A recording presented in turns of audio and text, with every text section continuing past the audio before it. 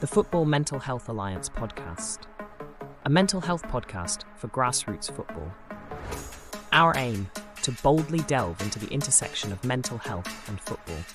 We feature notable experts and ex-pros who are not afraid to share their wisdom and personal journeys with mental health.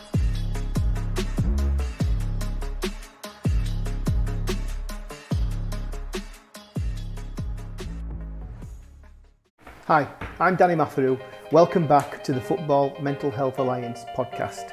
This week I sit down with the Vault ambassador Tasha Walsh, who returns to the podcast to discuss ADHD and grassroots football. Studies now suggest that 1 in 5 people are neurodiverse, and it's becoming more apparent that ADHD and other neurodiverse conditions are more and more prevalent in the game at all levels. Sit down with Tasha, as I said, to discuss this massive topic. Between us, we discuss understanding ADHD, dispelling myths and misconceptions, coaching techniques for players with ADHD, ADHD and game strategies, psychological support and building resilience in ADHD players, creating an inclusive environment for players with ADHD, nutritional and lifestyle advice for ADHD players, and how those academies that embrace ADHD will attract and retain the best talent moving forward. On to you, Tasha Walsh. Right, Tasha, thanks so much for this. Really appreciate it. Okay. So we'll crack straight in, but before we do, could you just give us a bit of background on who you are, what you do, why you do it, please? Yeah, so I'm Tasha Walsh, and my business is Seen and Heard Therapy. My background is in therapy, children's counselling, working in schools. Did that for 8 years and then settled privately about 3 years ago. And I specialise in neurodiversity, working with people, adults and children and young people, predominantly with ADHD or autism, but lots of other difficulties as well. And I offer trainings in neurodiversity to therapists and anybody that will listen, just to kind of try and change people's, views or understanding of what ADHD and autism is and how it affects people. Hence, speaking to you today to hopefully do that within a sporting community. Excellent. What's your personal experience in around ADHD and neurodiversity? So both my children are ADHD. My son is what's called combined. So that means he's hyperactive, impulsive and inattentive. And my daughter is predominantly inattentive. So very different presentations. Like if you met them, you wouldn't think they were both ADHD. And I think especially with the females, my daughter was missed for a long time. She got diagnosed at 17, but my son was diagnosed at 10. And I think that was because obviously he presented with the hyperactive elements, which you can't miss, where her presentation was a lot different. And I guess why I'm interested in what you're doing is my daughter is very sporty. So she started off with football. So she was at Leeds United Girls Academy from 11 to 16. And she boxes now, and she's just made it into England. She's in Madrid at the moment competing with England. So she's doing brilliant. Fantastic. Yeah. So do you warrant her success down to ADHD? Absolutely. Oh God, yeah. That's her special gift. And I think also that kind of hyper focus and determination. She said from, I think, about age 7 or 8, the only thing she wanted to do was go to an Olympics. She said she didn't care what she was doing as long as she went to an Olympics. So she was doing football and kickboxing at the same time. She competed for Great Britain at kickboxing, and then realised that kickboxing wasn't in the Olympics. Right. So she was like, oh, okay, that one's not going to work. And then kind of fell out a bit with football for various reasons. But she'd already switched from kickboxing over to boxing, so she was doing them simultaneously. So when she got to 16, we were kind of like, you're going to have to make a decision on which one you're going to do, because you can't keep doing both at that level. So when she kind of finished at Leeds Academy at 16, they didn't have a women's team at that point, but she had offers off Sheffield United, Blackburn, things like that. So she could have gone pro. But to my horror, chose boxing instead. but ultimately was the right choice for her. But I think it was her ADHD. It gave her an outlet. It gave her something to focus on. It was her passion. And I think especially more with the boxing side of it, it's the discipline side for her. So, you know, with ADHD, it's all or nothing, and she very much is all or nothing. So if she's she's fighting and got a competition coming up, it's like she flicks a switch and everything then is about that fight. So her discipline is ridiculous in terms of her food, her diet, making weight, sleep, not going out like a 19-year-old would. And then the minute the fight's over, it's like the switch gets flipped again. And I just think that ability to kind of zone in on what she's doing and be so disciplined for such long periods of time, I just don't think a lot of people can do that without ADHD. I think there's a lot of boxers that would probably start to think about the fact that they probably are ADHD as well. Yeah. I think it takes a little bit of something to get hit in the face, doesn't it? Yeah. So do you think, like you said then, didn't you, she was about 8 and she said she wanted to, compete in the Olympics. So again, is that an ADHD trait where at 8 years old she's kept that vision in her head, hasn't she? That tunnel vision and she's looked and gone, kickboxing, love it. That's not going to get me to Olympics. What will boxing? So she's that focus has kept her. Laser focus, and I think that's what's got her to the point she's at. I think where as a parent you worry is that it's only that, there's nothing else. So like when she was obviously finishing GCSEs, she was that first COVID year, so she didn't sit at GCSEs, which I think she was probably thankful for. But then when you're talking about college, and then when college was finishing, it was like, right, what else are you going to do? And she was like, I don't want to do anything else. And you kind of go, but you need an education, or you need to think about a job, because what if you get injured, or what if this? And she's literally, there was nothing else she wanted to do. So when you're talking to her about having even a hobby that's different away from sport, there isn't anything like that's it's all consuming. So it's that kind of parental worry of going, well, if she doesn't make it, what else is she going to do? But then you then have to buy into what they're saying, which is they will make it. I will make it. It's very, that is just similar to like the journey of football as well, isn't it? These academy players, and even at Grassroots, they become obsessed with it, and there's no plan B, for want of a better term. And certainly I can imagine as you move up the academy ranks, if you had a bit of a plan B, it sort of fades into the background the higher up you go. And I can totally understand that, parental worry about, well, what happens if they don't make it? What happens if they do get injured? Things can happen, can't they? And I suppose as a parent, have you not just got to be, just go with it, for want of a better term? Is there any point in trying to, give them another option or another point of view?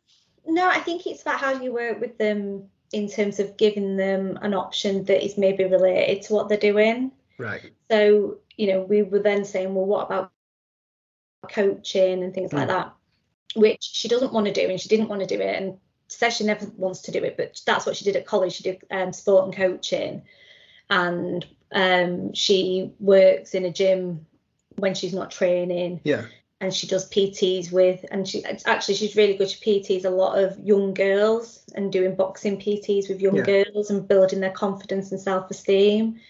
So she's found a way to do it, but that's for her a means to an end, because I think the way she framed it to us, and which I got, was that if I have a plan B, or if I'm thinking about what else I'm doing, then I'm telling myself I'm not going to get to where I want to get. She can't even rationalise in her head, oh, I need this to do this. So when she's working because she needs money, not because she enjoys it, or not because that's what her plan B is. That's a means to an end, because I have to keep my focus on the fact that I will get to where I want to get. Totally get that. A guy that I know, a friend of mine, he's one of UK's leading motivational business speakers.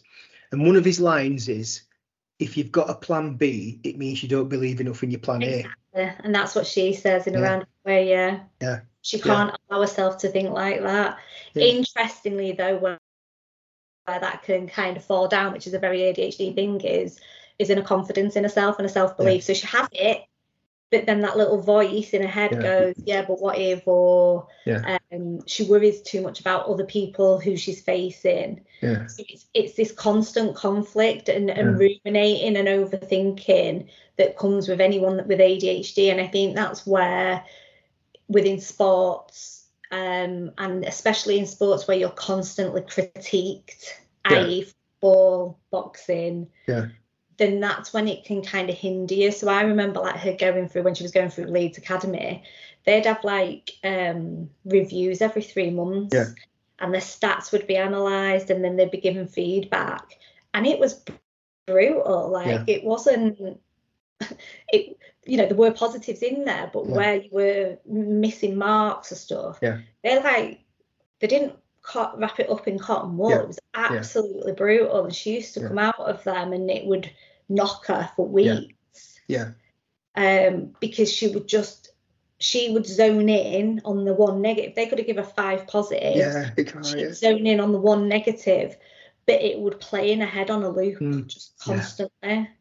And that still happens now. Like if she loses a fight, she could have had 2 really good rounds and 1 bad round. She'll only replay the bad round in her head over and over and over again.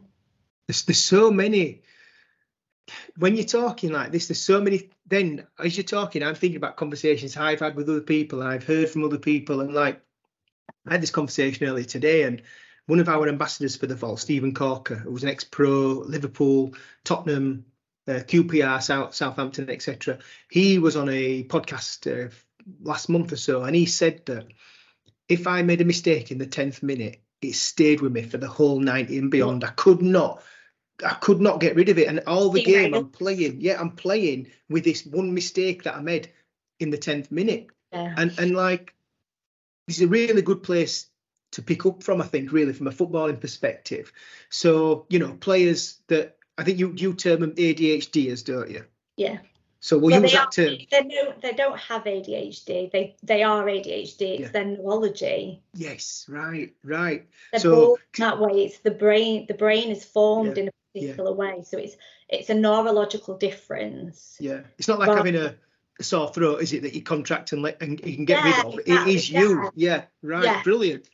So looking at ADHD in football, if sort of as a coach or as a parent or something, and one of your players, you might not know they're an ADHDer, but they're living with these mistakes, and you tell them, 5 good things, and they only pick up on the thing that they think they've done not well. What's the best way to support ADHD players in that respect? I think it's speaking to them with awareness. So I think the biggest thing that needs to happen within any sort of environment, especially where there's children and young people, is that, for me, everybody should have an awareness of ADHD and autism. They should have some basic training. And I don't just mean in terms of like what we call the crib sheets, which is, you'll have done it for your son, where you've got a tick where it's the traits and it says sometimes, always, often.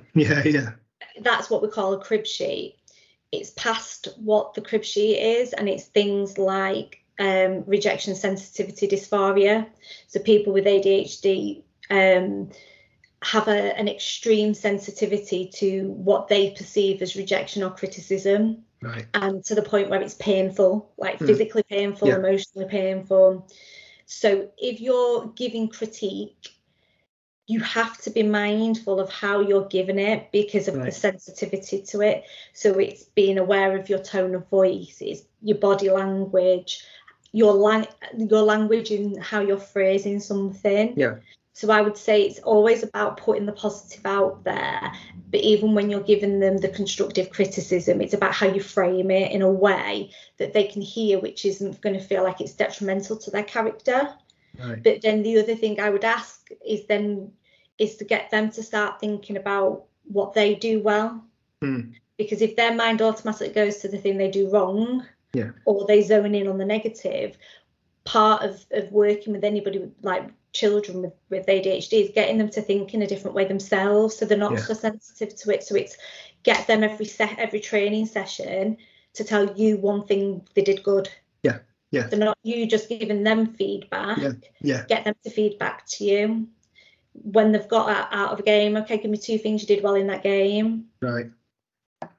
I was thinking that. One of the things I remember Leeds used to do actually is after every game, they'd give like a little sheet that the girls had to bring home after a game and take it back on the Monday for training. And I think it was like 3 stars and a wish, I think it was called. So they had to say 3 things they did well and 1 thing they wish could have been different. Right. And I think that along those lines of getting them to recognise where they need to be stronger or improve, because as an athlete, it's about improving. Yeah. But also to be able to train the mind to think about the things they also do well. So, for example, like you said, then just to surmise it again for the layman like myself, a coach, a parent, after the game, what do you think you did well? Yeah. And then also, instead of telling them what they didn't do well, which is very common in parents and coaches, certainly in car on way home, and I am guilty of it with my own son. Instead of saying that, maybe asking them, what do you think you could have done better? Well, not even word it as couldn't have done better. No. What I guess you could word it as in, okay, tell me a couple of things that you thought you did really well. Yeah. Tell me an area you want to improve on, or tell me an area where you could strengthen it. Because what you're not saying is, well, that was bad, or you need to be better. What you're saying is, how can it be even better? Yeah, get you. Brilliant. Thank you. Fantastic. Just little things like that. Yeah, make a massive difference, don't they? Yeah, brilliant. So going back to understanding then ADHD and dispelling myths and misconceptions. What type of myths and misconceptions are common in society, which then transfers down to football, and how can we bust them myths? Yeah, I guess you said one earlier. You're lazy. They can't be bothered. Yeah, they're not interested. Yeah, they just want to mess about. Yeah. They only want to do what they want to do. They're not interested in the hard work stuff. So I guess it's about understanding actually they're not lazy. It's, whether it's to do with inattention or whether it's to do with sensory issues, that the ADHD brain is having to work a lot harder to do everyday things that we take for granted. Yeah. So for somebody with ADHD, normal structured routines like getting up and having a shower and remembering to pack the bag for school, etc., go to school. If you think of it like a battery, it's constantly depleting their battery. Yeah. If they're not doing things to recharge, then those traits are going to become more prominent. So by the time they get to training on a Tuesday night at 7:00, if they've not had recharge time, by the time they get to training, the level, the battery levels, if you think of like an iPhone, is down at 10% and it's beeping at you. So what could we do then as parents, carers, guardians to help recharge those batteries between an intense activity like school, where, as you say, their brain's going twice as fast, in layman's terms. They come home and then, like a lot of kids and players, they've then got to get some tea, turn around, and they're out to training. What can we do to help them recharge in that period of time? I think, as parents, but I also think in terms of as a coach, the most important thing is get to know your player and your child. So it's about building a relationship with them and asking them what they need, because quite often we'll assume what they need. Yeah. So it might be, for example, my daughter used to get in the car. My husband used to pick her up from school and she'd be literally grey in colour and like a zombie. And he'd be like, what did you have for your lunch? What did you do today? Blah, blah, blah. And she just wouldn't answer. And then he'd get really annoyed going, well, I've gone out my way to pick you up. The least you could do was answer me. And it was only sort of after her diagnosis at 17, she was like, that's what was wrong with me in the car. I just was going into shutdown because I was so overwhelmed. So if you're picking them up in the car and they don't want to speak to you, don't ask them questions, leave them. If they come in the house and they dump the bag and you tell them to pick it up and that sparks a meltdown and then there's a big almighty kick-off, don't ask them to move the bag straight away. Let them get in the house and let them tell you what they need. So if they need to go and sit in a dark room for half an hour, let them. If that's what they need to bring their senses down. If they need to get some food and sit in front of the TV and watch YouTube for half an hour to recharge, let them. And when they've recharged and had that moment, then ask them to do the things they need to do, whether that's homework, move the bag, tidy the room, get the dinner, get the football kit ready.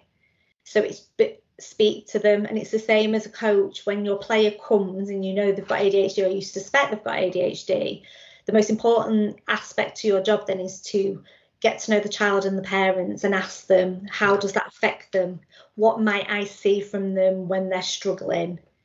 What do I need to look out for? Is it a change in colour of their skin? Is it heavy eyes? Is it actually they get more fidgety? Yeah. Let me know so I know then what's coming, so I can adapt how I speak to them in that moment, so I'm not triggering them. I suppose, like, if the battery is lower, are they then more sensitive to criticism and things like that? So and you've got to think as well, you've got co-occurring conditions like anxiety. If they've got emotional dysregulation, they're going to be easily triggered in their emotions, so they're either going to have meltdowns or shutdowns. If their battery is drained and they're not knowing what's coming at football, their anxiety levels are going, they're heightening, and therefore then you get barriers. So they might refuse to go to train. I don't want to go tonight, it's boring, my coach hates me, blah blah blah. You get all the excuses. Yet you know that when they get there, they're going to love it and be all happy after. And I think it's about remembering with ADHD in particular, they're looking for dopamine kicks. And how you get dopamine is arguing. So don't give them the argument, encourage them to get the dopamine hit in a different way, which you can use laughter, playfulness, fun. My son watches a certain 10 minutes of a TV program that makes him belly laugh, and then he stands up and he can crack on again. So it's just working with the families to find out what they need to kind of recharge them and give them that dopamine kick. So as a parent or carer, when they come home from school, just let them be. If it means they're not talking, if it means they're not engaging, they're not ignorant, they're not lazy, they're not that they can't be asked, they just need that time to come down, refuel, literally, so food, drink, and absolutely. Because like it's a bit like, I always in my head see it as like a bit like a computer processor, that it's whirring so much, and then when you're on your laptop, when it's working so hard, the fan comes on, doesn't it? And I imagine that ADHDers are at school and the fan's on constantly. So when they come out and get in the car to go home or get home, that's when they want to just shut the fan off, shut the computer off and let it cool down. And that's the time we just need to leave them. Absolutely. Brilliant. And it will be different ways, and a lot of it to do with school is, I think I've said this before, it's like a Ferrari brain with push bike brakes. The brakes are not strong enough for the rate of what the brain is going at in terms of how fast it's going. But equally with the inattention side of ADHD, yes, the brain might be going fast, but the body isn't. But their ability to absorb information and process information is harder. So the brain has to work harder to even take in. We're not just talking about what teachers are teaching them. With sensory difficulties, it's hard for them to take sensory information in. That drains them. So things like, clients explain it to me, if they've got audio sensitivity, one of the misconceptions and myths to bust is that, well, they can't have audio sensitivities because they have the music blasting out, and it isn't that. What it is, it's about for noise, it's about layers and their brain taking in the information. So the way my daughter explains it is, if she has her headphones in with her music, that's only one thing her brain needs to listen to, because it blocks out the noise of everything else. So her brain doesn't have to work very hard. If she doesn't have her headphones in, we can sit here now, me and you, and I'll hear the train go past over the way. I might hear a car pull up. I might hear the dog in the kitchen. I hear all these different noises and my brain registers them like that and then dismisses them. Yes. With audio sensitivities, they're taking that information in layers. Okay, what was that noise? Oh, I've got to work that out. But by the time I've worked that one out, another one's happened. Yeah. It takes ages and it tires them. Mm-hmm. And that's just one sense.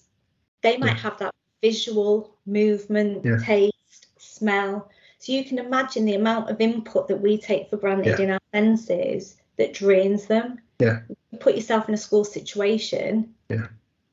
Noise, smell, the canteen. You can imagine how hard that is for them. Yeah. By the time they come out, they're done in. Yeah. Yeah. I'd see it totally. Yeah, really. So then we've identified that, you know, that there's a lot of stimulation coming at them, and maybe like us, we can, like, you know, neurotypical people. Neurotypical people, if there is such a thing, they can maybe compartmentalize those sensations and incoming messages, and then, as you said, compartmentalize it and then put it where it needs to be. I don't even think it's that compartmental. I think it's just we register it in an instant. Our brain hears it, registers it. It's all to do with subconscious bits of our brain and the prefrontal cortex of taking information in. It's instant. What we call with sensory issues is what we call low registration. And low registration means it's the speed at which the brain processes sensory input. So if you're then thinking about, if we bring it back to football, a coaching session, you're on a field on an evening, and you might have floodlights on that are quite bright. You might have all the parents chatting around the side of the pitch. You've got a whistle going. You've got some kids in one corner chatting. You know, you might have a dog barking. Then the coach is giving you loads of instructions, and then all the cones are set out. Yeah. And that ADHD kid stood there going, what? Coming everywhere. So you've got to be aware of that. Well, that brings on nicely to the next part, and where we'll be saying, want to talk about coaching techniques for players with ADHD.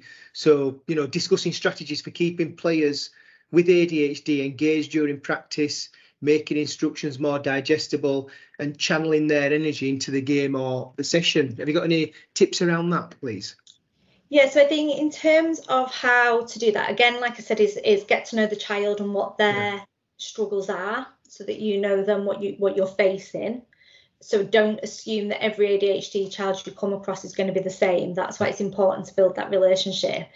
If you then build that relationship when you need to do the critiquing and the feedbacking, they're not going to take it so personal, because they know that you're doing it from a good place and you trust them. So that's the first thing.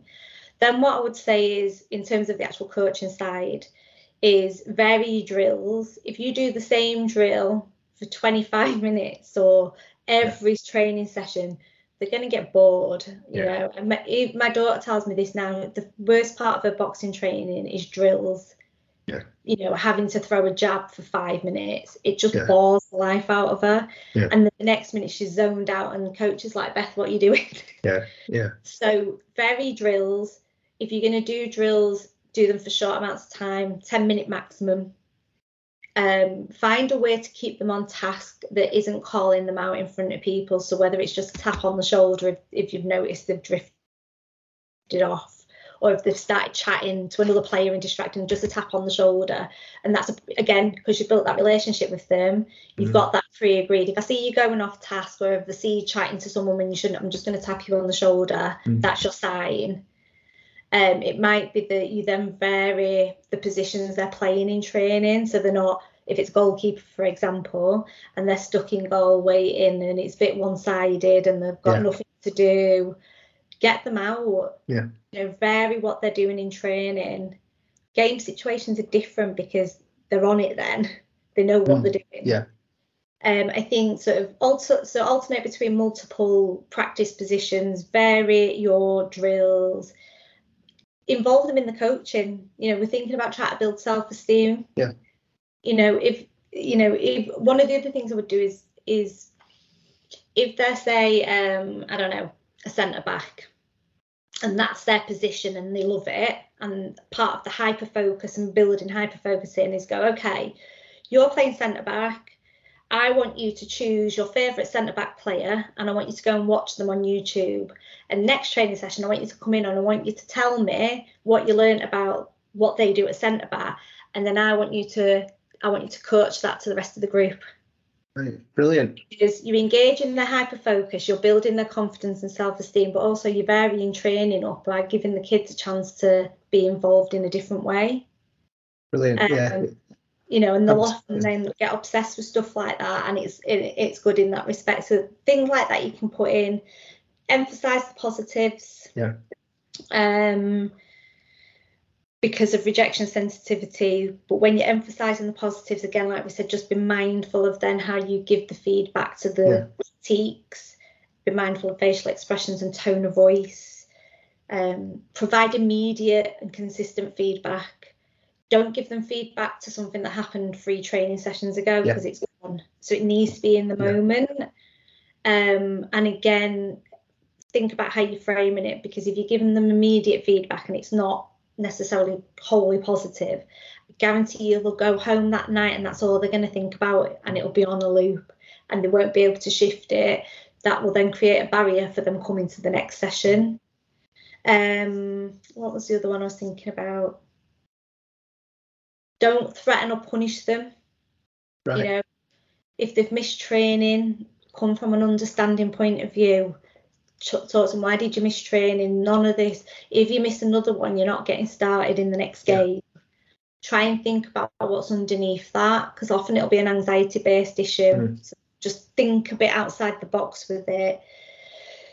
I think you said the other one earlier, which is keep instructions concise, specific, short, one instruction at a time. Get them to repeat the instruction back to you. Right. Yeah. So that you know they've heard it. And I guess the other one is let them fidget. If you're explaining a drill, don't be put off by the fact that they're doing little kick-ups with the ball or something. That if they're fidgeting, it's their way of trying to keep their brain alert. That's why we use fidget toys in schools. Yeah. If they've got a fidget toy and they're doing something with the hands, it's keeping the brain awake to keep them on task. So if you've got to explain a drill, or for example, if you're explaining pre-game the tactics for that game, let them fidget in an appropriate way, otherwise they're going to switch off and they're not going to hear what you've got to say. So let them do little kick-ups with the ball, or let them sit on the ball where they can kind of rock about. So find an appropriate way to let them fidget. Don't tell them off for it, because that's their way of stimulating themselves to hear you. So brilliant. So don't assume because they're not looking you bang in the eye that they're not listening. It's their way of, you know, so like I say, some one of your players doing kick-ups or messing about with ball, it's his or her way of engaging and taking in what you're saying. Yeah. Brilliant. But how you can check that out is to then use their name. So when even if you're giving feedback or you're giving tactics out to the whole group, use their name to check that they're listening. You know, not Stephen, are you listening to me? Go, Stephen, what did you think about that tactic? Did you think that would be? Do you think that would be a good, useful one? Yeah. Because then they can go, oh yeah, I think that would be X, Y, and Z. Or they might go, oh, really sorry, I missed that. Could you just tell me again? Yeah. I've done that as a coach. Like I've thought they're not listening. So then I'll say, oh, you know, what do you think of that? Yeah. And then they'll go and they'll give me a massive, brilliant answer. And I'm going, how did they take all that in while juggling a ball? You know, but as you learn about what we're talking about now, you then realise that that's the way that they, you know, and I think, you know, like you said, we all need more education on this, every one of us, because what is it, 1 in 5 people now neurodivergent?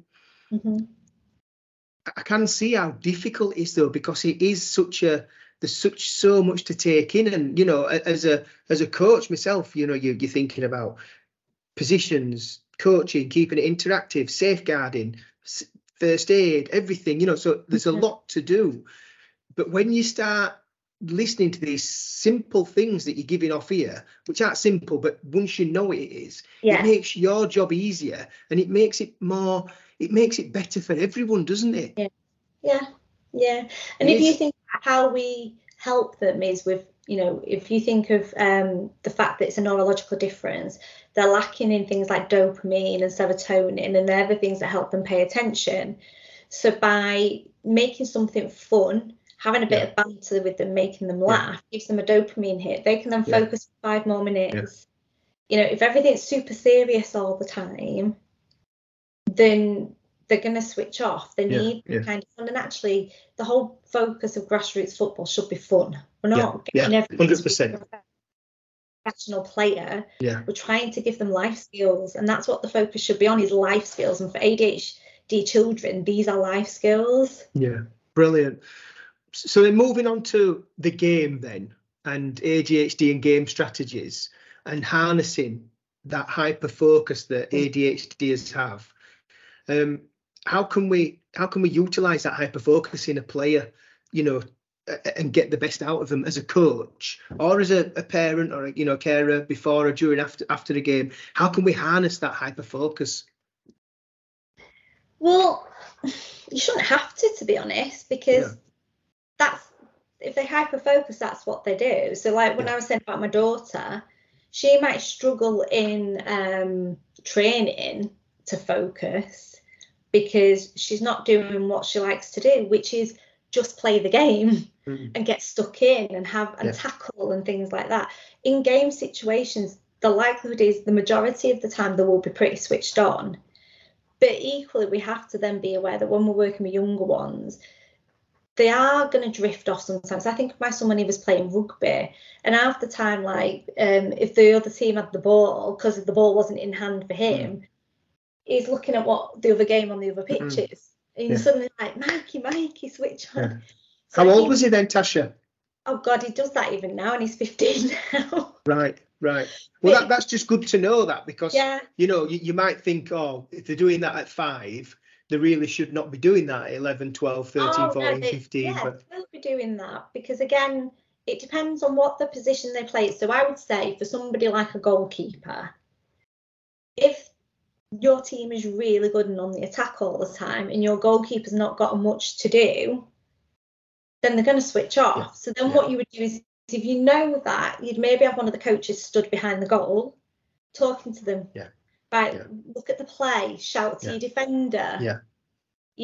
Right, they're on the attack, where is your position, what are you talking to them, getting them to talk back. So if you know that, have someone there, because then you might do that, and eventually what you would hope is that they can start to do that for themselves. I know I'm not doing anything right now, but what's my defender doing, where are they? That self-talk, so you kind of mirror the behaviour.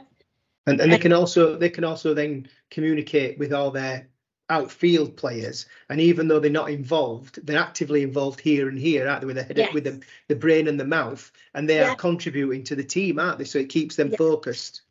But I would imagine if you are a midfielder, the game is going on all the time, so the likelihood is you're pretty switched on all the time.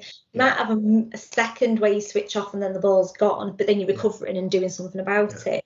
So I don't think the game situations are the hardest part.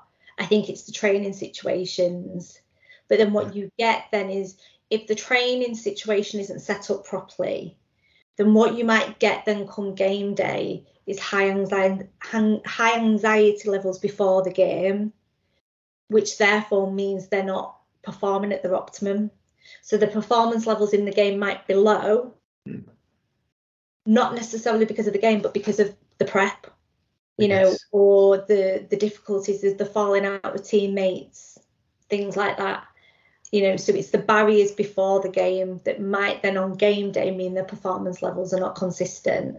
Brilliant. That leads us lovely into the next piece I wanted to ask you, which was psychological support and building resilience in the ADHD players. And can we address the mental health aspect and the importance of building resilience and self-esteem in players with ADHD? What can we do around that? So again, I think training to understand things like the rejection sensitivity, but also about the emotional difficulties that some ADHD people can have.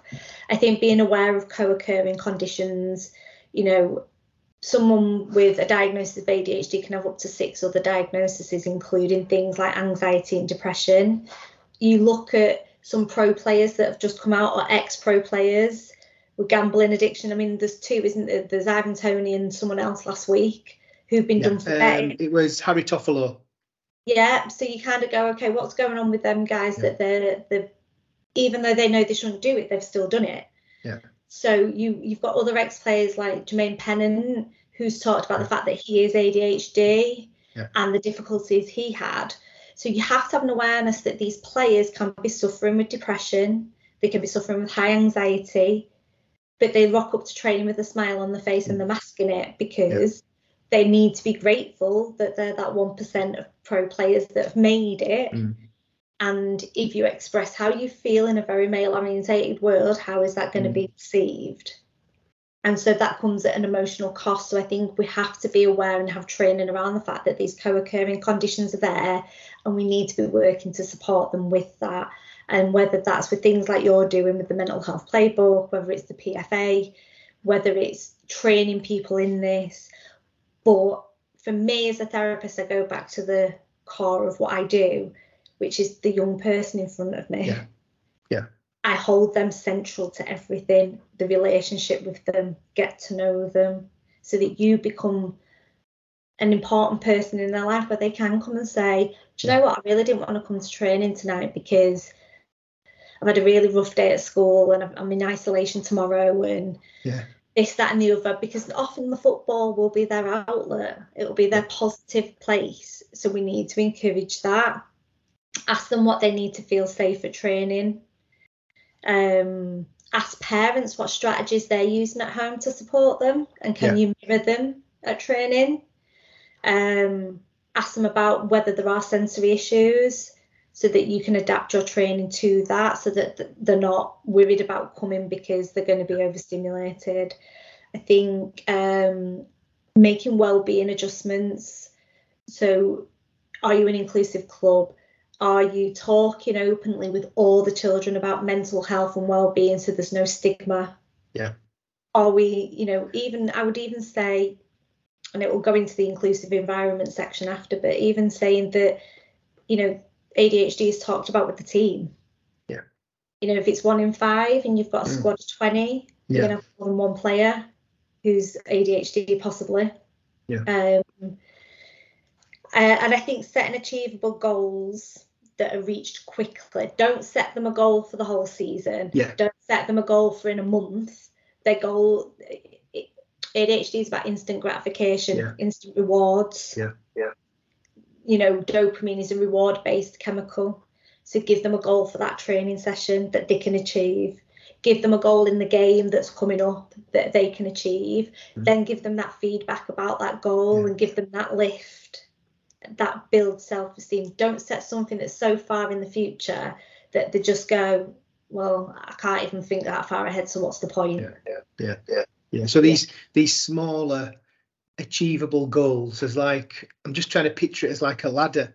So you're still getting to the top, you just got more rungs on it, and each time you hit a rung that's closer to each other, that esteem is just been built up each rung.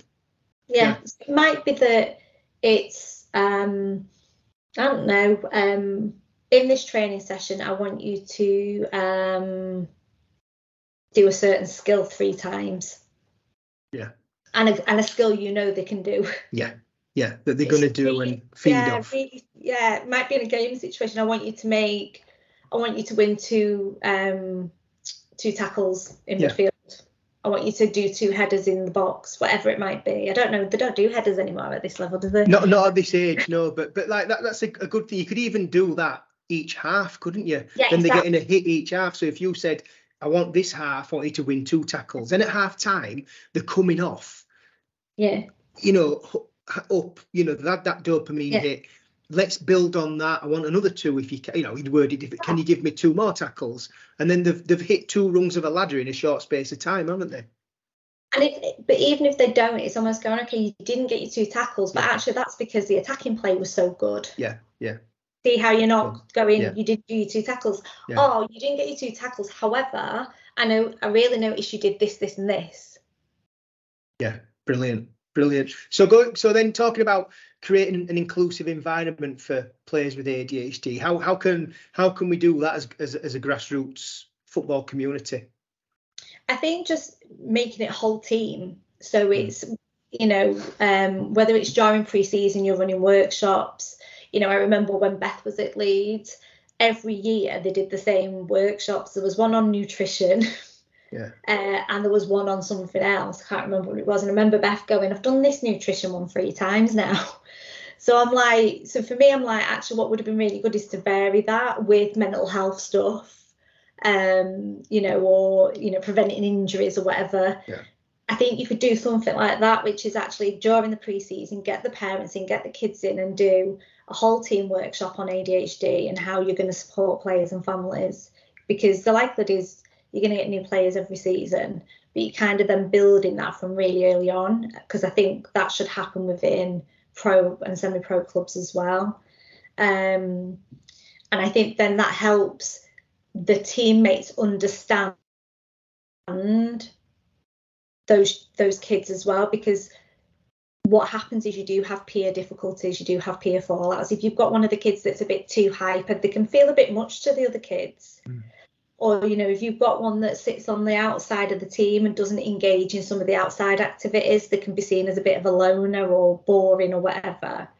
So if you're explaining to these players, some kids are like this and some kids are like this, it just gives that bit of understanding, but also helps the ADHD children to be able to voice that. So again, with my son, a lot of his friends know he's ADHD, so they know there are times when he can be a bit heightened and a bit hyper.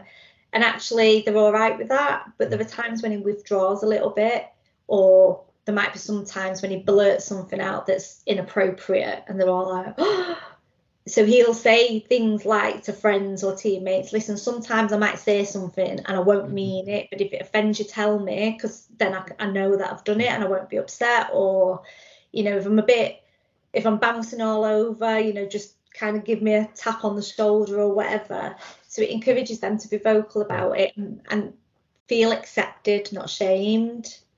And I think coaches acknowledge difficulties really early, acknowledge there could be anxiety, acknowledge there could be distractions, acknowledge there could be sleep issues. So they might come in looking really tired and very with it. Ask them, how was your sleep last night? How are you going to resolve team conflicts? The biggest one I would say is when a team lose or give a goal away and you start blaming each other. Well, if you've got someone with rejection sensitivity and they're getting blamed for letting a goal in, that's going to really affect them.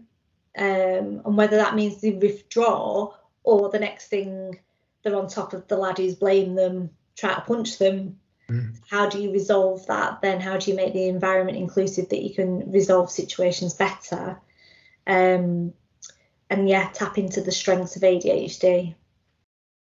I think my experience has been in a lot of areas is that young people are more accepting and understanding of ADHD than actual adults are. Yeah, absolutely. Like I say, I think most kids now have got a friend that is neurodiverse, shall we say, and they seem just really all right with it and chilled about it and understanding. It's no big deal to them. It seems to be parents that have a bigger issue with it, and I'm not sort of criticism. I just think it's education and understanding. But I think that's a really good point, and I think that's why the workshops need to include parents because and I know there's a big thing around especially young referees getting grief off parents. I found standing at the side of my daughter playing football at grassroots level and then when she was at Leeds, just a horrible situation at times, because the stuff that was said from parents to their own kids, but also at other people's kids when things didn't go right, was just appalling. Yeah. Well, actually, if you're doing that as a parent and you're not aware that somebody's child's got ADHD, you don't know the impact you've had on them. If you've blamed them for giving the ball away or a goal, that child will be laying in bed that night and that's all they're going to hear on repeat. And that is really detrimental to their mental health. And that's why I think as an inclusive environment, we involve parents in that because they've got a massive part to play. You talked about the car journey home after games. Yeah. I remember conversations my husband would have with my daughter, and actually he was quite good at giving the feedback and asking her and things like that. And she would want that honesty from him. But we know some parents will just like giving it loads. Like, you have to be aware of, on any child, of how you're behaving towards them. Full stop. It shouldn't happen. But it can be, you know, especially detrimental to someone with ADHD or autism. So when at the top, when we started this, we talked about sort of refueling mentally and literally. So can we just touch on refueling from a nutritional and lifestyle perspective for people with ADHD, and certainly, you know, ADHD footballers? Can you give some tips on that? So I think things like mental performance conditioning, so things like helping them to develop coping skills, things like visualizing and imagery. So again, like I said, you know, the rumination within ADHD is quite tough. Things go on a loop, but you could tap into that by going, okay, rather than ruminating on the negatives, let's put a loop of an image in your head. You know, visualize what you want to do in that game. If we've set you an achievable goal of two tackles, visualize you doing them 2 tackles. So that kind of practicing prior to games and training, you know, helps again with anxiety and things like that. Teaching them relaxation techniques. You know, some are okay with mindfulness. I find young people find mindfulness really hard. But what they can do is do simple things like, I talk about things like bubble breathing, you know, so it's playful, you know, when you blow bubbles with the you know, the dipsticks, and you blow bubbles. You can practice breathing and relaxation tapes, things like that with bubbles, and make it fun for little ones. You might find a different way of doing that with older ones. That self-talk. So again, when I talk about the goalkeeper, the guy behind or woman behind, coach behind, talking to them, encouraging to do that, then so they can do the self-talk in their own head. I think so. That's part of that mental health conditioning that we can start at little age, which can see them all the way through their professional careers if they go that far. But it's a good life skill, full stop. I think it's understanding that neurodivergent athletes are at a higher risk of burnout. So it's being aware of that, and that's about the amount of energy they expend mentally and physically. And if their nutrition isn't right, then that burnout can happen longer. You know, so it can take hours, days, weeks, months. So my daughter, when she hits burnout, will crash literally and burn, and she always gets ill. She always gets a cold. And you can, you know, this is probably a touch wood that I'm not cursing her, but this is the longest she's gone without being ill. Because we put lots of things in place to support her with that. So what we do to help avoid burnout is understand who they are and their sensory difficulties and the nutrition they need, and put more of the things that recharge them in, and help them to mitigate the situations that you know is going to drain them. So what do we do? You know, so for example, if my daughter's at a competition, I was just talking to her earlier actually, and she's not fighting now till Saturday, and I was saying to her, just make sure you take your time away from the team, go to your room, you know, de-stimulate. So we practice techniques with her, but equally when she's in competition, when she's in one of these arenas, there might be 2 or 3 boxing rings going on. So she puts her hood up, she puts her headphones in to kind of block everything out. I might say to her, just go for a walk, take yourself away from the bright lights. So work out where their struggles are and try and mitigate them. So for example, if you're on an away game and they're on a coach for 3 hours, how do you help them to mitigate all of that noise and everything, so that by the time they get to the game, they're not drained? So that side of it. And then I think in terms of nutrition, I think it's about getting their supplements right. There's lots of research at the moment in terms of things like creatine, for example, which people use to build muscle, but it has an effect on the brain. That's still one that's being researched in terms of that kind of part of the nutrition. But high protein diet, because protein helps brain function. And actually what we find is people with ADHD tend to not eat protein. They go for the carbs because it's a quick sugar fix, gives them a lift. and actually their protein diet is too low. Right. So it's getting protein into them more, because actually then that stimulates the brain efficiency and more dopamine and serotonin and what have you. Magnesium and zinc. So magnesium helps with neurotransmitters that control emotions and hyperactivity and attention. Zinc helps with producing dopamine, which ADHD are lacking in, which helps. Low zinc means less concentration and can affect low mood and anxiety levels. Vitamin D, which that's in the news a lot for everything, but it is true. And vitamin B6, and there's some research. I don't know the efficacy of it. You might need someone more expert than me to tell you about this, but B6, the evidence is suggesting high doses of vitamin B6 is as effective as Ritalin for ADHD. Right. Fantastic. And the other one is your omegas 6 and 3. I mean, again, brain function. Yeah. So your salmon and things like that is. Yeah. So it might be making sure you eat high protein foods that are high in omegas and things like that. There's a supplement I give to my son, and it's actually called Neurobalance. Neurobalance, right. Neurobalance. Get it on Amazon. And in Neurobalance is magnesium, zinc, and vitamin B6. I've seen, like, with a lot of ADHDers, that the sugar for that quicker hit. You know, they'll consume quite a lot of sugar, which sends them like that, and then they go like that, like everyone does. Yeah, and it is notorious for craving carbs. Yeah. My daughter's terrible for it in terms of she loves bread. She's obsessed with bread, chocolate, and things like pasta and stuff. And she was one that wasn't great with the protein. She's a lot better at it now because she's had to be. Yeah.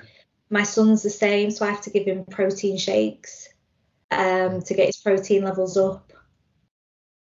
Brilliant. Thank you. Amazing. Honestly, that is, things like that are just to people like myself as a parent and a coach. It's just gold. They're just gold nuggets. Them that are really, you can act on them straight away, can't you? All these things you're saying. Yeah, that's amazing. Absolutely. And things like I think we didn't really go into it, but things like sleep issues. Yes. One of the things with people with ADHD is they don't produce enough melatonin, which helps them go to sleep, which is why you can get melatonin tablets. Well, being low in zinc suppresses the production of melatonin.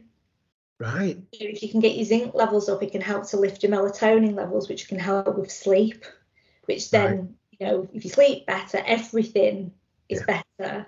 But it also, low zinc levels reduces your serotonin, and your serotonin is your happy chemical. Right. So just getting some of those basics right could make a world of difference in terms of supplements and diet. These sort of things that you're saying as well. Like, I had a conversation earlier today with someone about how certainly academies and pro clubs have got nutrition and strength training down to a T. These are maybe the things that academies could pick up on. These simple things like zinc and the other magnesium and such like. These would massively help their players, which leads me on to the last section really, which is, how do you think, how will those academies that embrace ADHD, how do you think it'll benefit them moving forward? So those academies that as we now move into a society where 1 in 5 people are ADHDers, how will professional academies benefit from embracing ADHD?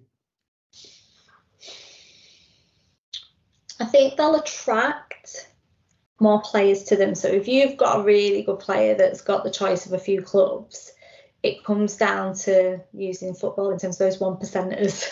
Yeah. So it isn't just what the player is going to gain from the club. It's what can the club offer the player that makes a difference to them, and the families want to choose that. So an inclusive environment like that can offer all of these things is going to be more attractive. So they're going to, either retain or attract better players in terms of more players. But I think those players that have high hopes. You know, the academies have high hopes for these players, but they don't quite hit performance levels consistently, and they're at a loss to why, and then they put it down to lack of effort and then get rid. You kind of go, well, who are you missing? You know, you look at, I've seen, like, there's a couple of really young players that have gone to other clubs and they've been released. You know, one of them was one of the Crystal Palace players got released and has gone somewhere else and done amazing. And you kind of go, well, actually, you know, what was it that meant they didn't do it for Crystal Palace, for example? Or what did Crystal Palace miss that would have meant that actually, I think the player was at City, and you go, City have got this amazing player, but they started at Palace. How did Palace let them go? Yeah. And it can be things like that where they've just not had the education set up to go, well, actually, maybe this player's not consistent because of this reason. Or players start falling off a little bit and suddenly, you know, for whatever reason, they want to be out with the mates more, or, you know, you've got addictions coming in and things like that, and you lose them again. So I just think in terms of player retention, I think, you know, it would be better. But I also then think about what we're setting up for these players that are turned pro, and especially when they're turning pro at such a young age. I mean, you only have to look at the situation with Jadon Sancho right now. Yeah. Big player at a very young age, you know, and all for whatever's coming out at the minute is talking about his mental health. You know, I think that's a club issue at Man United because Jesse Lingard went through the same, Marcus Rashford's gone through the same. Mm-hmm. So for me, there's a culture issue at that club around mental health and supporting the players. And I think it's the same. If you don't have the culture right about mental health and things like ADHD, then these big players are not achieving what people thought, because actually sometimes at some point it just becomes too much for them. Mm-hmm. And they burn out. Yeah. But burnout can manifest itself in other ways, like you said, going yourself about gambling and addiction. That's how burnout can manifest itself. So people, it's really interesting that you say that what has Club A missed that Club B's found? Yeah. And often it's one person in the club that's just made it. You know, go back to what I said right at the beginning: building relationships, get to know your players. The top managers, when you hear players talk about top managers, they always talk about the one-on-one relationship. Ferguson. He's a classic example. Pep. You know, no, they can't. You know, I think I saw something about Minamino, who hardly got played at Liverpool, who's now doing really well in Germany, has come out last week saying how amazing Klopp was. Now, he could have a gripe with him and slag him off. It's like, no, he took the time to always speak to the players, build a relationship. If you've got people at youth level, academy level, and the transition into first team that's consistent all the way through, that, you know, whether it's a well-being officer that operates all the way through, that knows each player and their difficulties, no matter what that is. It might be a difficult childhood, it could be ADHD, it could be a history of addiction, whatever. If you know the player, then you can adapt the environment for them. Brilliant. Tasha, thank you. So honestly, I could have listened to you all day, and it's just, there's things that you've said that have lit light bulbs that I'm thinking, oh yeah, there's things that you've said that I can see in my area of life, football area and things like that. So it's just been amazing, and I think so many people in football will listen to this and learn from it, because if they don't know someone, you know, in their family that has ADHD, they'll know someone outside of the family that's got it, you know, that's living with ADHD, going back to the 1 in 5. So just to quickly finish, what really struck me is, can you just remind me of the, like when you're highlighting what they did well and what they need to improve on, can you just remind me how to word that, please? Oh gosh, you're testing me now. You know, you said, you know, they did really well at this, and then there's something that they need to work on. Yeah, I think it's like I think it's just looking at an area of strengthening. So rather than framing it of what could you do better, which implies they didn't do it so well, it's almost putting it in language of and use, so within the therapy world, I use the words I notice and I wonder a lot. I notice is the observation, and I wonder is about curiosity. Right. So I notice you did that skill 2 times in that game. I'm just wondering, did you think it went well? I'm just wondering, how can we improve that even more? So you've not said it didn't go well, but what you're saying is, how can we improve it more? How can we get it even to a higher level? How can we as well? We, yeah. not you, we. Me, not them, we. How can I support you to get there? If you Brilliant. want to achieve this, or if we're going to work on, I don't know, defensive duels, what do I need to give you to help you to get to that? Brilliant. Thanks so much, Tasha. Really, really appreciate it. Before we go then, just remind us who you are and where we can find you, please. So you can find me under Tasha Walsh on LinkedIn, and Seeing and Heard Therapy is on Insta, Twitter, Facebook, and my website is seeingandheardtherapy.co.uk. Brilliant. Tasha, thanks so much. Honestly, could have listened to you all day, but I know we haven't got all day. Really, really appreciate it, Tasha. Thanks a lot. Cheers. Thank you. Cheers.